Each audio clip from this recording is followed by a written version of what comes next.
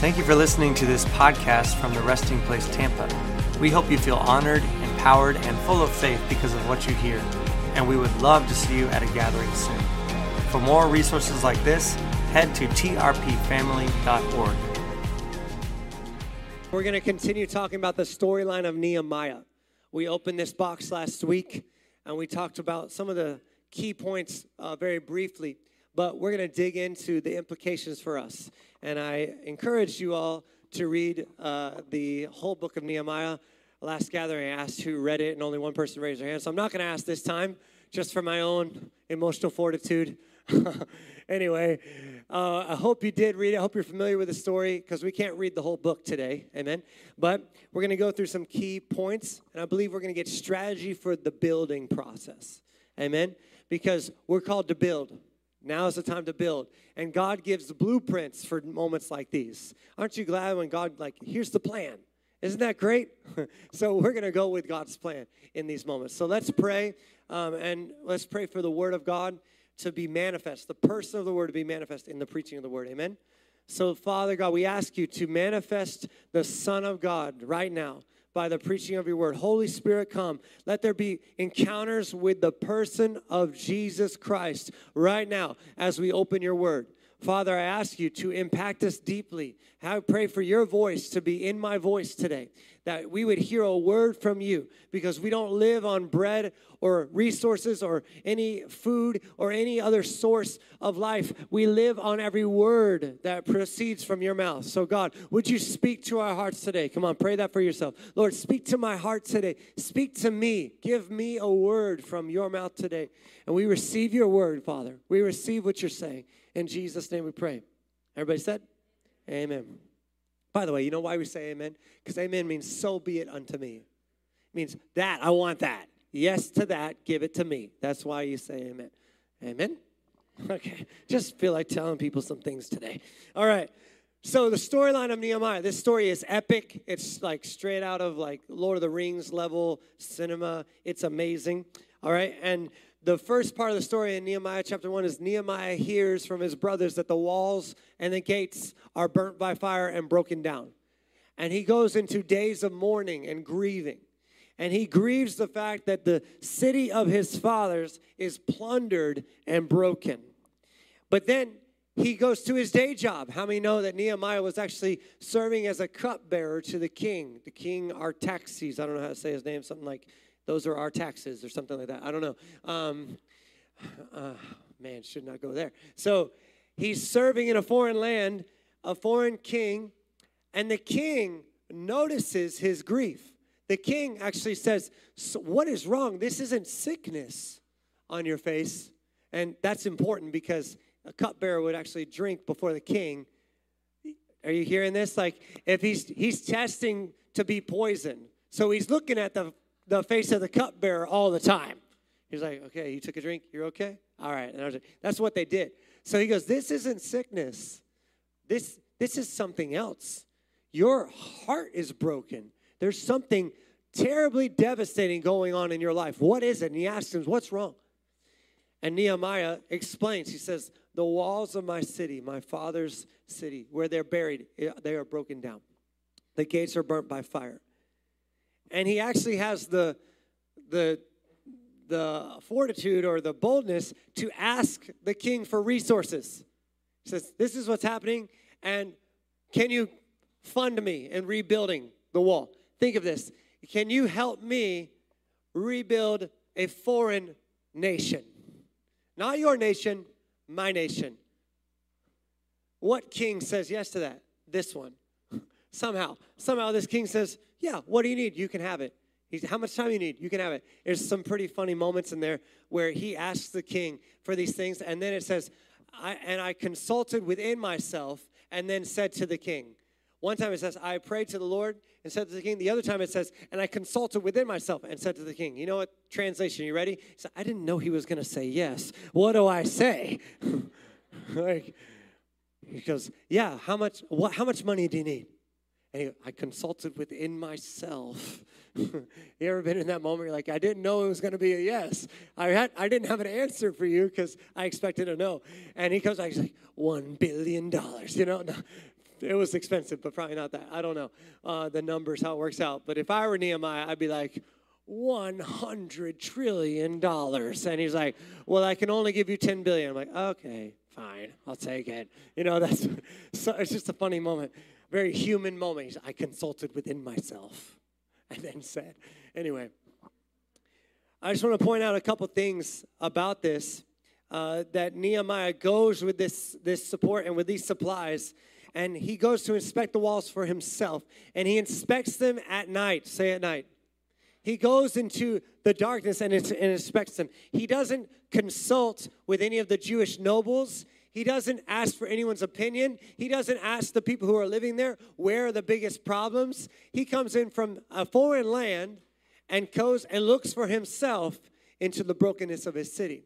Now, why is that important? Here's the first thing I'll say. Because he was a marketplace person. He was not a priest. He wasn't a scribe. He wasn't like a holy dude. He was a political, support staff. You get this? He was in the cabinet, right? He was in the marketplace. God used a man like Nehemiah. He didn't use Ezra to rebuild. Ezra's the scribe. Ezra's the teacher. He used the layperson. He used the person that's in the world. How many know that people that work in business are often better at building things for God than those who are the loudest mouthpieces for God? Just saying. It's actually an apostolic anointing that was on Nehemiah. So he goes as a marketplace individual, a political individual, right? And this was the strategy of God, and you need to receive from this today. He didn't seek the opinions of others first. He wanted to see the damage firsthand. He wanted to see the damage for himself. He didn't want to be led around by those who are in the pity party, who are suffering and under derision. He didn't want to be led around by those who are in turmoil to be told where the worst places are, because he didn't trust it. In your trauma, in your moment of pain, you should not trust yourself to find what you need. You need to trust someone else. There's balance in this. There's tension in this, and we're going to get into it. But we have to resist a certain temptation here. If we're going to go in and we're going to look for broken places in our own hearts, right? I'm not talking about in moments of trauma. I'm looking at these walls have been broken for a while, okay? It didn't happen yesterday. The brokenness was there. If we're going to start that process in our own hearts, we have to refuse the temptation to let others form our assessment of ourselves. What I mean by that is your first assessment of your broken down walls needs to be between you and the Lord. Some of you are waiting just to be found out. Some of you are just waiting to be called out from the stage. You have sin in your life. There's sin in your camp. You're waiting for me to drop a word of knowledge or something so that you finally get it out there. And God is not going to do that for many of you. He might do it for some, but he wants you to partner with him to find the broken places in your heart. He doesn't want you to have a consultation with the whole world. Where am I broken? Everyone else tell me. No, he wants to show you. And he goes into the night, into the dark places. He did this to get an honest assessment of the brokenness. Are you with me? An honest assessment. And we also need to have an honest moment of assessment of the broken down walls in our own lives. We have to take a look into the darkness. We can't expect others to do that for you. I'm not here to do that for you. Are you hearing me? You have to be bold and brave and courageous, sent by the King with resources to help, no doubt. But you have to be honest with yourself and go, man, you know what? I've got that problem. I have that compromise. I'm doing that thing. You need to go into the dark recesses of your life and be willing to assess with no one else's opinion. And then you go to the elders. Then you go to the nobles, because that's the plan here.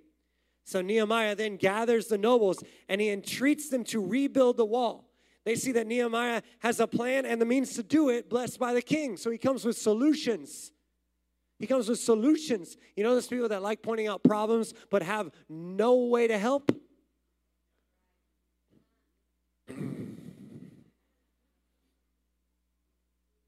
I don't get along with those people very well.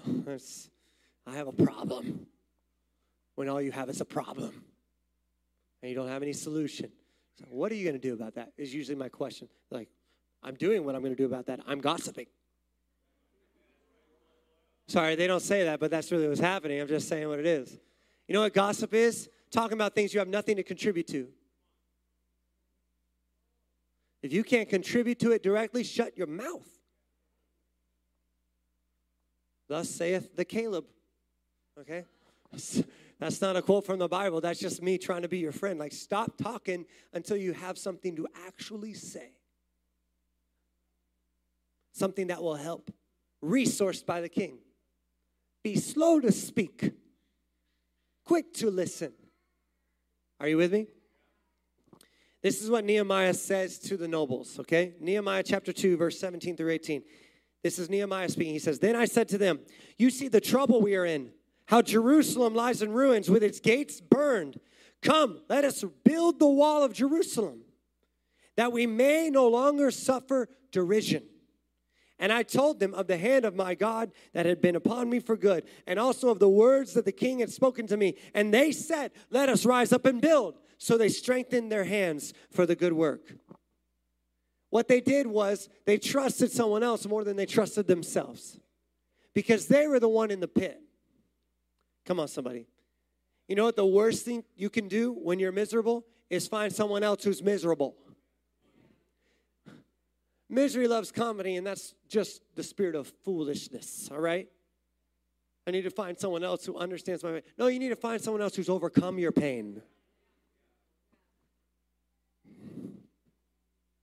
We have to trust the leaders God has resourced and anointed to lead us through times of tragedy. You know what I do in times of tragedy? You know what I'm doing in this time? I went straight to my pastors. First call, boom. What do? Do you have anything for me? I immediately sought help. I didn't start making a plan. I didn't start trying to react. I had no reaction until I had resources. I have a pastor who's been pastoring me for 20 years this September. I turned 34 this September. And he has been pastoring me since I was 14 years old. Find someone who will pray for you for 20 years straight. I went to him. I talked to him. I said, this is, and he's just there. He knows my whole timeline. He knows my weaknesses. He knows my proclivities. He knows everything. He had resources for me from a sure, steadfast place of knowledge and grace. That's what you need. You need to go and trust somebody more than you trust yourself. That's mostly the problem in the church. When there's calamity, we just trust ourselves. Mistake. Big mistake. God wants to restore every broken wall. Amen? He wants to restore every broken down place. Amen? Okay, can I get an amen in this Presbyterian meeting? He wants to restore everything that the devil has broken. God has a plan for restoration. Amen. Okay. I want to feel it on my face. That's what I want. I want the amen on my face. Let me say this to you. With that heavy amen, hear this. God's restoration is never done in isolation. Never. He won't bless it. Some of you are just trying to get healed in your prayer closet, and God is trying to phone a friend down to you in your prayer closet and say, go talk to someone else. You're talking to me, that's great. Go now talk to someone else. You see the broken walls. First you go to him, right? First assessment, but it's not the only assessment. Then you go to others who are trusted, who have resources, who have wisdom, who for them, it's easy for them to give you that answer. You know what people say? They're like, when they're in their pity party, which none of you have ever been in a pity party. So I'll tell you, what I say when I'm in my pity, you're all professional Christians, I know. When I say in my pity party, someone says the truth to me, you know what I want to say? Well, that's easy for you to say. You don't know what I feel. And let me just help you. Thank God it's easy for someone to say. That's easy for you to say. Praise the Lord, it's easy for someone to say the truth to me. Are you hearing me? That's a good thing, not a bad thing. Thank God. You're not feeling the pain I'm feeling, because if we're both feeling this pain, we're really in trouble. I need someone to pull me out. Amen? So God's restoration is never done in isolation. It takes leaders and it takes community. So if you're in pain over our recent events and you don't show up to the roundtables, that is on you. Flat out. We're ready. I'm not trying to condemn you. I'm trying to convict you. By the power of the Spirit, I hope you're convicted. If you got pain and you're dealing with it alone, you are a fool. I love you enough to talk to you like this. Is that okay?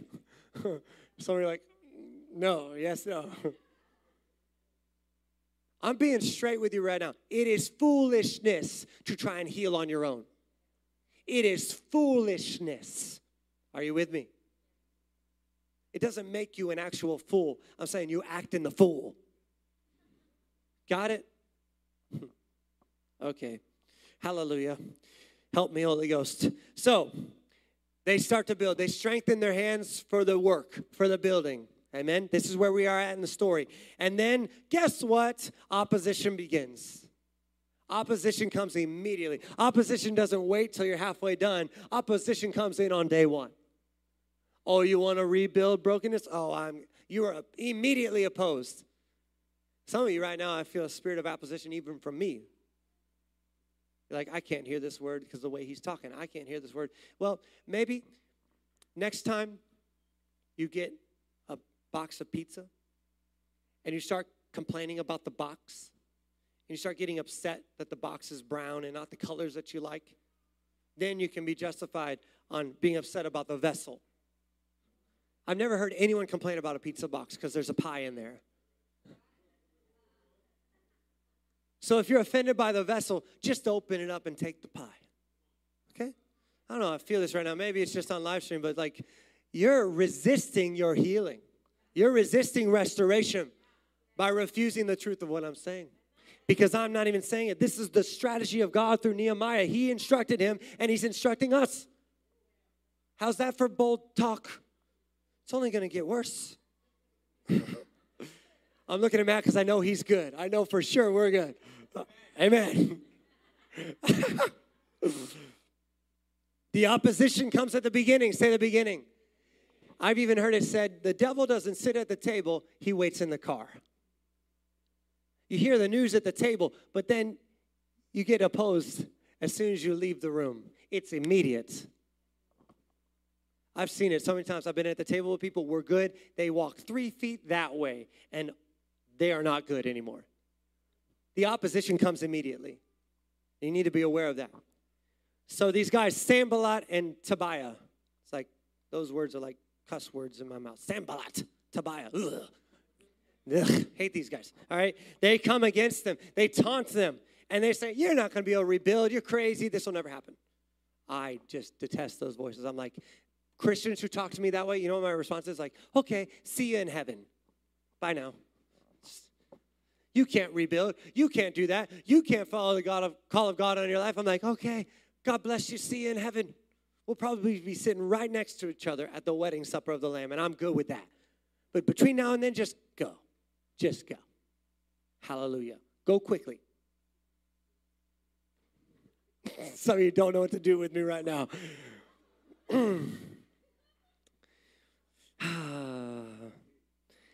The opposition comes quick. Say it comes quick. It comes hard and fast, all right? Because the devil knows if he can get you off foot immediately, then he might stop it completely, right? He's not going to let you, the enemy is not just going to let you start rebuilding and be like, oh, okay, let's let him build a little. Let's let him get fortified. Let's let him get some wisdom. Let's let him get some healing, and then we'll try again. No, he never fights fair. The enemy doesn't fight fair. Are you with me? Okay. If I offended you, it's actually not my intention, so hallelujah, forgive me. Amen. Nehemiah 3:28 through 29. I just want to point out a couple things. The rebuilding begins, and Nehemiah 3 talks about all the families that build. It lists them, but verse 28 and 29 notes that the priests would actually build in the broken places nearest their home. They would build wherever the closest point of the breach was, nearest their home. And this is a picture of a priestly people who refused to look to the walls of others first, the brokenness of others first, and they look to their own immediately outside their house. This is just like what Jesus said. You look for the speck in your brother's eye, you ignore the plank in your own. Right? It's not selfishness to build your own wall first. It's self-awareness. Amen? And we are a priestly people. We're a king. We are kings and priests, a royal priesthood. So this applies to us. This is a prophetic picture of us. We are, as the priests of God, are to build wherever it's broken closest to us. We're not to go help somebody else first and be like, hey, I know I have a lot of problems and things like that. I'm not going to work on them. I'm just going to work on you because you really need it, sister. Anybody been that Christian before and done that? Okay, don't raise your hand. Don't raise your hand. It's silly, but it happens. Amen. The Lord shows us where we're broken, and then we find other people and we start working on them instead of working on us. Again, of course, none of you're all professional Christians, and you know exactly what to do in every situation, but this is for me. This word's for Caleb. You all are just listening. This word's for Caleb, okay? Cool? Does that help? I don't know what to do with you right now. We have to look to our own homes first. We have to be honest where we have broken down walls ourselves before we can help rebuild anyone else. Amen? Amen. So as they build, the opposition intensifies, and we're going to read this out of Nehemiah 4, 1 through 2, and there's something really amazing in the taunts of the enemy. If you pay attention, the enemy can only lie. So whatever he says, the opposite is true. So you can actually hear the plan in the taunt. It's great. He says, you're never going to, lead nations. You go, I'm going to lead nations. If the enemy says, you're never going to be good enough for that, I'm going to be more than enough for that. Like, it's easy. He overplays his hand every time. Are you with me? This is what it says, Nehemiah 4, 1 through 2. When Sanballat heard that they were building the wall, he was angry and greatly enraged. So it went from just a taunt to great rage. And he jeered at the Jews, and he said, in the presence of his brothers and the army of Samaria, do you hear that? He's saying to the armies, yo, pay attention, we're gonna deal with this. He says, what are these feeble Jews doing? Will they restore it for themselves? Will they sacrifice? Will they finish up in a day? Will they revive the stones out of the heaps of rubbish and burn stones at that? Here's the answer, yes. I love it. I love it. Instead of repeating what the enemy says to you, flip it and declare the promises of God over your life. It's brilliant. So Nehemiah and the Jews, what we know from this verse, and it's true, they didn't go cut new stones. They didn't go to the quarry and find new stones. They built it in 52 days. You want to know why it was fast? Because they used the burned stones. They used the burnt stones that had fallen off the wall originally. Again, this taunt reveals the heart of God. He wants to use the broken to renew that which was broken. He wants to restore all that was lost with those who have been restored from loss. He doesn't give people who have never had loss. He finds those who are burned stones and willing to take their place on the wall. And they don't let their crispy demeanor deter them from taking their place. Say, yeah, I still got a little bit of smoke, but I'm in the wall. Do not buy into the lie. Your brokenness disqualifies you for the rebuilding. The truth is, the only people God has are broken people. God is not looking for new stones to build with, only burnt stones who want their place back in the wall. Are there any burnt stones in the room? Yeah, that's right. See, the thing is, my position right here, it gets really tough because I know your stories. I know your stories. I've been there. I've been there. For many of you, when the brokenness went, when you came off the wall, and you cannot say to a guy like me, I can't get back on the wall. I won't let it happen. It's actually the call of God on your life. Because you've overcome something. And now you can give it away. Otherwise, you know what you are? You're just a stumbling block. Out there separated, in a pity party, making everybody stumble. Why not get back on the wall? He's not looking for new stones. He's looking for burnt stones. So they have this taunt, and then Nehemiah hears not just the taunt of the enemy, but the complaints of the people. Because usually both are happening at the same time. Okay. Nehemiah 4:10 through 14. It says, in Judah it was said, that's a tribe of Israel, the strength of those who bear the burdens is failing. Nehemiah 4:10 through 14. I believe we have it for the screens. The strength of those who bear the burdens is failing. There is too much rubble. By ourselves, we will not be able to rebuild the wall. They're complaining, like, we can't do this. And our enemy said, they will not know or see till we come among them and kill them and stop the work. At that time, the Jews who lived near them came from all directions and said to us 10 times, you must return to us. So keep that up there for a second. Here's what just pause for a minute. The enemy taunts them. The people start saying, we're feeble, we can't do this. All right? They're repeating the enemy's plans. We're going to come get you at night when you're sleeping. You won't even see it coming. We're going to take you out before you even know we're there. Right? And all their family members, their well-meaning fathers-in-law are saying, get out of Dodge, come home, abandon the plan of God. Get away from the wall. That's where the attack is coming. So you have their own compromise. You have, and feebleness, which is understandable. It's a lot of work, right? You have the enemy, their plans, which are known and pretty much hard to stop. And then you have even the family members saying, return to us, get out of there. This is a very difficult moment for someone like Nehemiah. Very difficult to inspire that. And most leaders, you know what they do? They're like, okay, it's all right, let's take a break. Everybody have a vacation. Take a breather, get better, come back when you're ready. I know it's hard, it's okay. Just go home for a little while. He does the exact opposite. What does it say? It says, so in the lowest parts of the space behind the wall, in open places, I stationed the people. In open places, I stationed the people by their clans, with their swords, their spears, and their bows, where the walls were the lowest, where they were the most unprotected.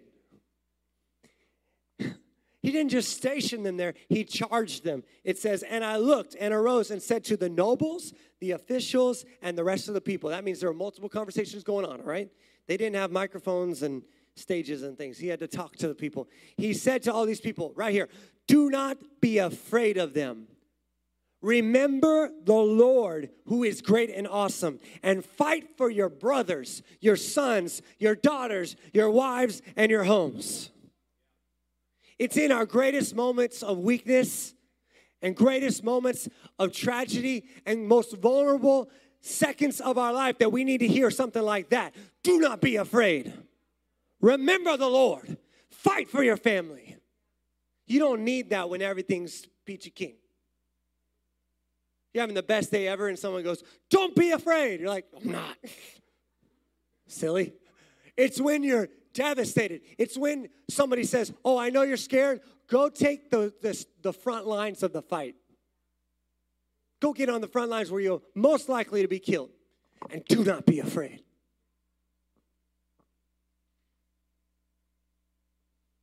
This has a strategy in it. This is a plan. Are you ready? We're going to break it down. So the first step is to refuse fear. Refuse it. Fear is not your friend. It never will be. Perfect love drives out fear. You should be afraid of touching the stove. That's about it, all right? You should not be afraid of mankind or the enemy. Like, to live is Christ, to die is gain, y'all. Did you know that, like, death is a graduation party? Like,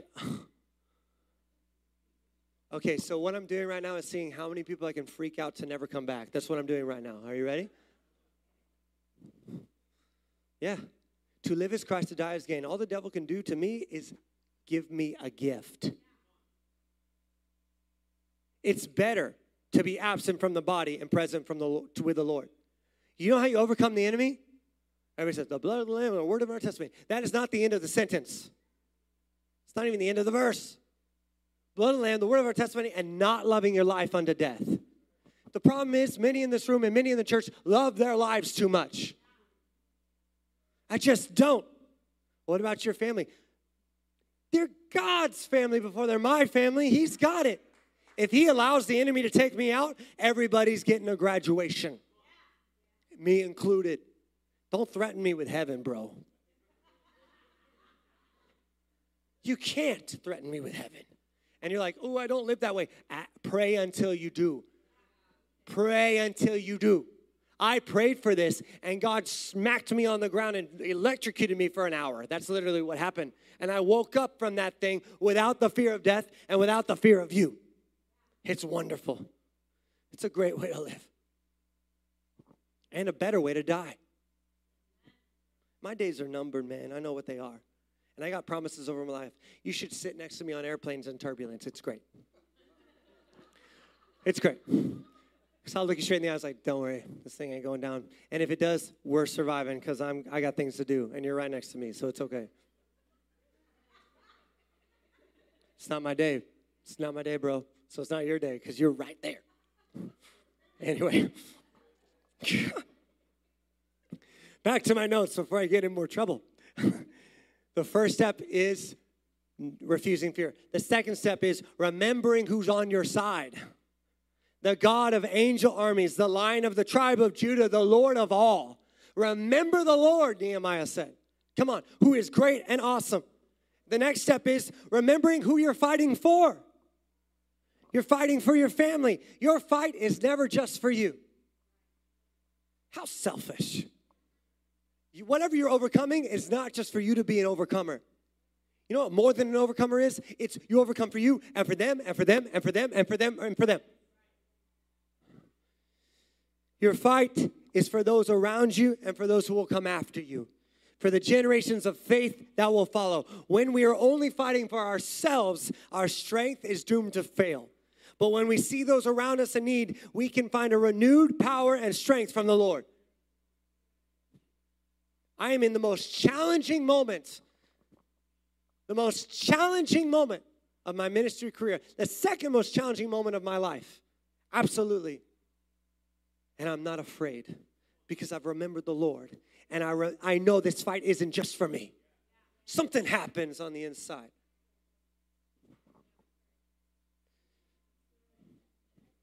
Let's keep reading. Nehemiah 4:16 through 23, because it shows the response. It says, from that day on, half my servants worked on construction, and half held the spears, shields, bows, and coats of mail. And the leaders stood behind the whole house of Judah who were building the wall. Those who carried burdens were loaded in such a way that each labored on their work with one hand and held his weapon with the other. Here's mine. That's my weapon. Did I tell you I plan to hand deliver a plaque to the devil that says, I am your worst regret? Hand deliver that thing. That's what I plan to do. I'm going to make hell pay for ever touching me and this family. So, those who carried burdens had a weapon in one hand and labored with the other. And each of the builders had his sword strapped at his side while he built. The man who sounded the trumpet was beside me. This is Nehemiah. Beside me. And I said to the nobles and to the officials and the rest of the people, the work is great and widely spread, and we are separated on the wall, far from one another. In the place where you hear the sound of the trumpet, rally to us there. Our God will fight for us. So we labored at the work, and half of them held the spears from the break of dawn until the stars came out. I also said to the people at that time, let every man and his servant pass the night within Jerusalem, that they may be a guard for us by night and may labor by day. So neither I nor my brothers nor my servants nor the men of the guard who followed me, none of us took off our clothes. Some of you are like, hallelujah, why would you even mention that? It means they didn't change. They just stayed in their clothes. They didn't even have time to change, okay? Each kept his weapon at his right hand. Sometimes you have to clarify certain things, you know. The Bible is pretty mysterious. They didn't take off. Why would they take off? All right. Let's break it down. Half worked construction, half were ready with weapons at all time. Some of us are called to build in the natural, and some are called to build in the spirit. There actually are different assignments for different people. Some of you are like, I'm not emotionally thrown by the situation. Like, good. Help me like work out logistics. Like I'm literally building a couple walls to wall off these things this week.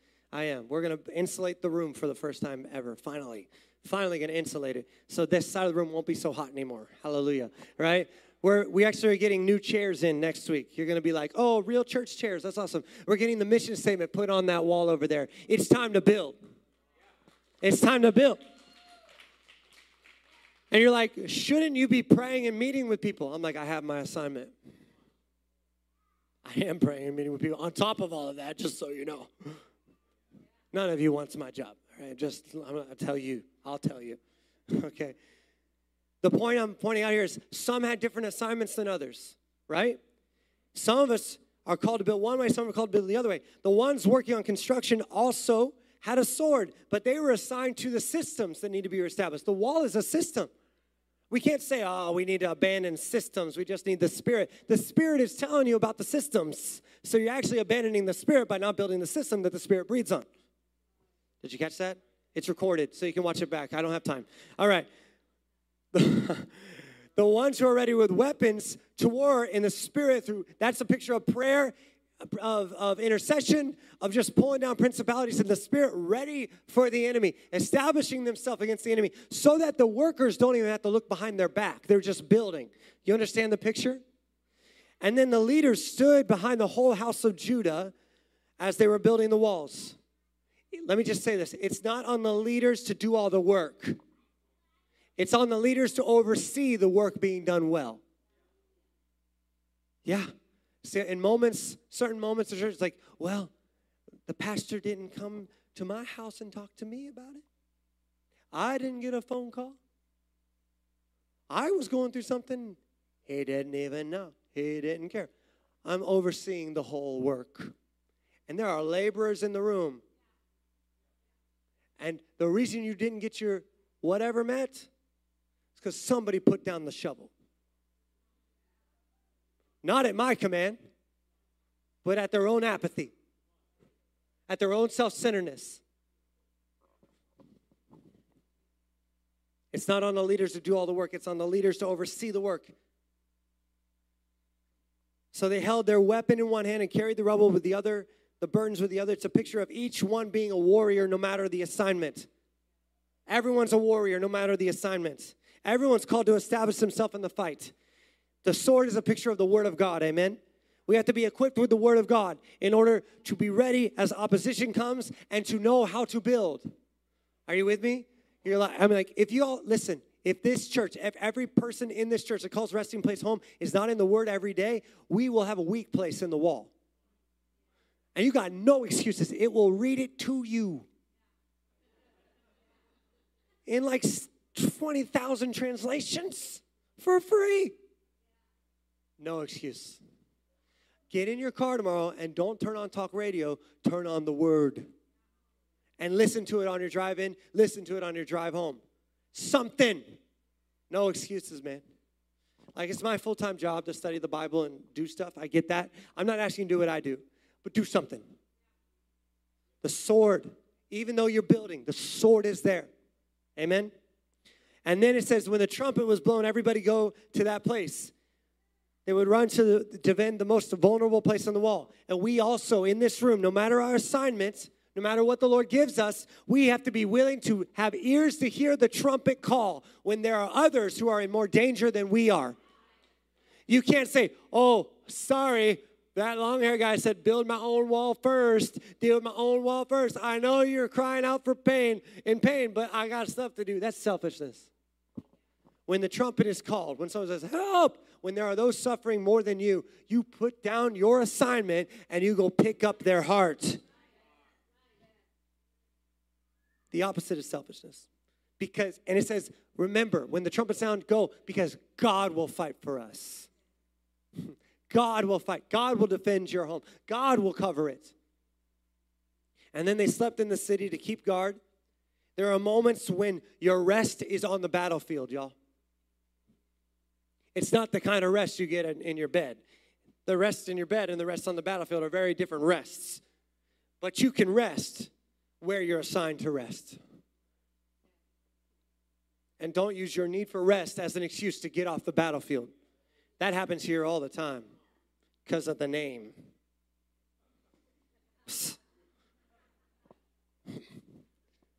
Y'all just going to have to forgive me like 300 times today. I don't care.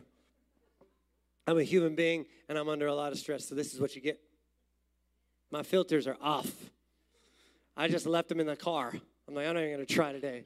I'm not even going to try. You want somebody to lie to you? Go to another church, right? Not going to lie to you. I'm going to be a real human being up here. Amen. I was, Monday morning is my sweet angel of a wife, correct word, wife, life, yes. She lets me sleep on Monday mornings until my body wakes up. It's awesome. It's how I recover. It's wonderful. 2 small children and a third child called the church. You know, it takes a lot out of somebody like me. So, yeah, last week I was laying there. I woke up at 7, and I just was like, no, Lord, no, I need to sleep. And I heard, just like I'm hearing my voice right now through this microphone, but on the inside, you know, that inner audible voice. I don't know. It's hard to explain. But I heard this from the Lord when I was like, Lord, I just want to sleep. He said, no warrior sleeps with an enemy at the gate. I was like, babe, I need coffee. I was brushing my teeth. I saw a text message. I made a phone call immediately to one of our leaders, and she comes in. She sees me sitting up wide awake, like on my computer with my phone, and she's like, just gives me the copy. She's like, here you go. I don't know what's happening. You know? She had no context or grid for my crazy, you know, which she's pretty used to, but there's a rest on the battlefield, but it's only for a season. You'll get to your bed when the building is done. Amen? They didn't change their clothes or let their weapons leave their hands. They were ready for a fight and for the work at all times. So this room, this church, and I'm sorry for going long, but I had to get it out. We have to stay diligent in seasons like this. We have to stay diligent. Say diligent. We have to be diligent in seasons like this. We have to be ready for the fight and ready for the work. And nobody gets a day off. It's a season. It's a moment. It's not forever, but it's time. It's time to pick up the shovel. Maybe you've got the sword. That's great. Pick up the shovel. Maybe you've got the shovel, like you're serving your butt off around here, but you're not in the Word. If you need to serve less to get in the Word, then get the sword and the shovel. It's not either or. It's both and. A sword and a shovel. We have to have it if we hope to build. And if we build like this, it'll go like that. Amen? Would you stand? We're going to pray. I make no apologies for my crazy. I had this whole fear of being myself thing for a little while there. I know I'm a little on the nose. I know I'm kind of hard to take sometimes, but I'm just going to be me. I'm going to have the prayer team come, and I do want you standing like right here where the aisles meet so they can see you. Yeah.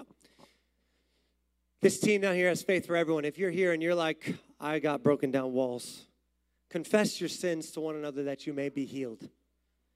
Not that you be punished, that you may be healed. Amen? They're a safe place of confession. You can come. You can do that. If you have pain in your body, come. We see miracles all the time. If you don't know the Lord Jesus and you're like, that guy's talking about somebody like they're a real person. He is a real person. He is actually enthroned in heavenly places. He is actually calling all men everywhere to repent, to change the way they're living. But the way you do that is by faith in Him, by believing in Him, and He makes all of that actually the most joyful, blissful adventure you could ever imagine. If you want righteousness, you want your life to be set right. If you want peace, you want everything in its right place. If you want joy, that's what's on the table from Jesus today. And if you don't know Him, this is your opportunity to know Him. Amen? So don't leave here without meeting Jesus and asking, how can I be saved? How can I meet Him? How can I know Him? Don't leave here without that. Amen? And if you're here and you have any other thing, please come down to them. But we're just going to pray right now.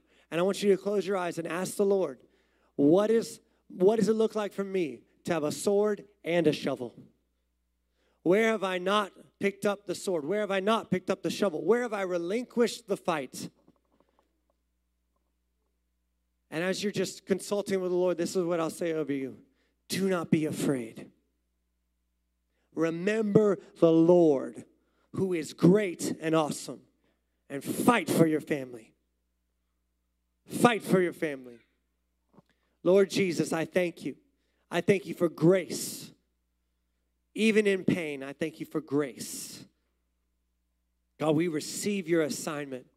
Some of us are to hold the spear all day long. Watchmen on the wall, intercessors. Some of us are to labor and build with our back turned to the enemy, not even knowing what's going on in the spirit realm. Some of us are called to step into a greater place of leadership, to oversee the great amount of work. Father, I pray that there would be a deep, resounding yes in the room, that we would say yes to your assignment. Is anyone willing to do that right now? Say, yes, Lord, to your assignment for me. Yes, Lord, to wherever you're placing me on the wall. Yes, Lord, to all of your plans through my life.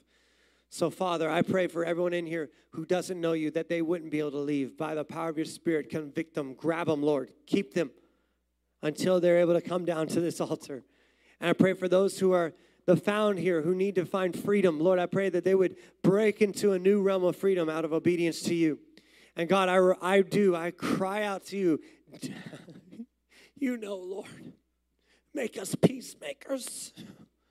Make us peacemakers in the earth. That peace would reign in our city because Jesus is Lord of all. So, Lord, make us into your resting place. In Jesus' name I pray. Amen. Amen. Love you. I hope that was helpful. Get your kids from TRP Kids. Come get prayer. We'll see you next week for our birthday celebration. See you then. Thank you for listening to this podcast from the Resting Place Tampa. We hope you feel honored, empowered, and full of faith because of what you hear. And we would love to see you at a gathering soon. For more resources like this, head to trpfamily.org.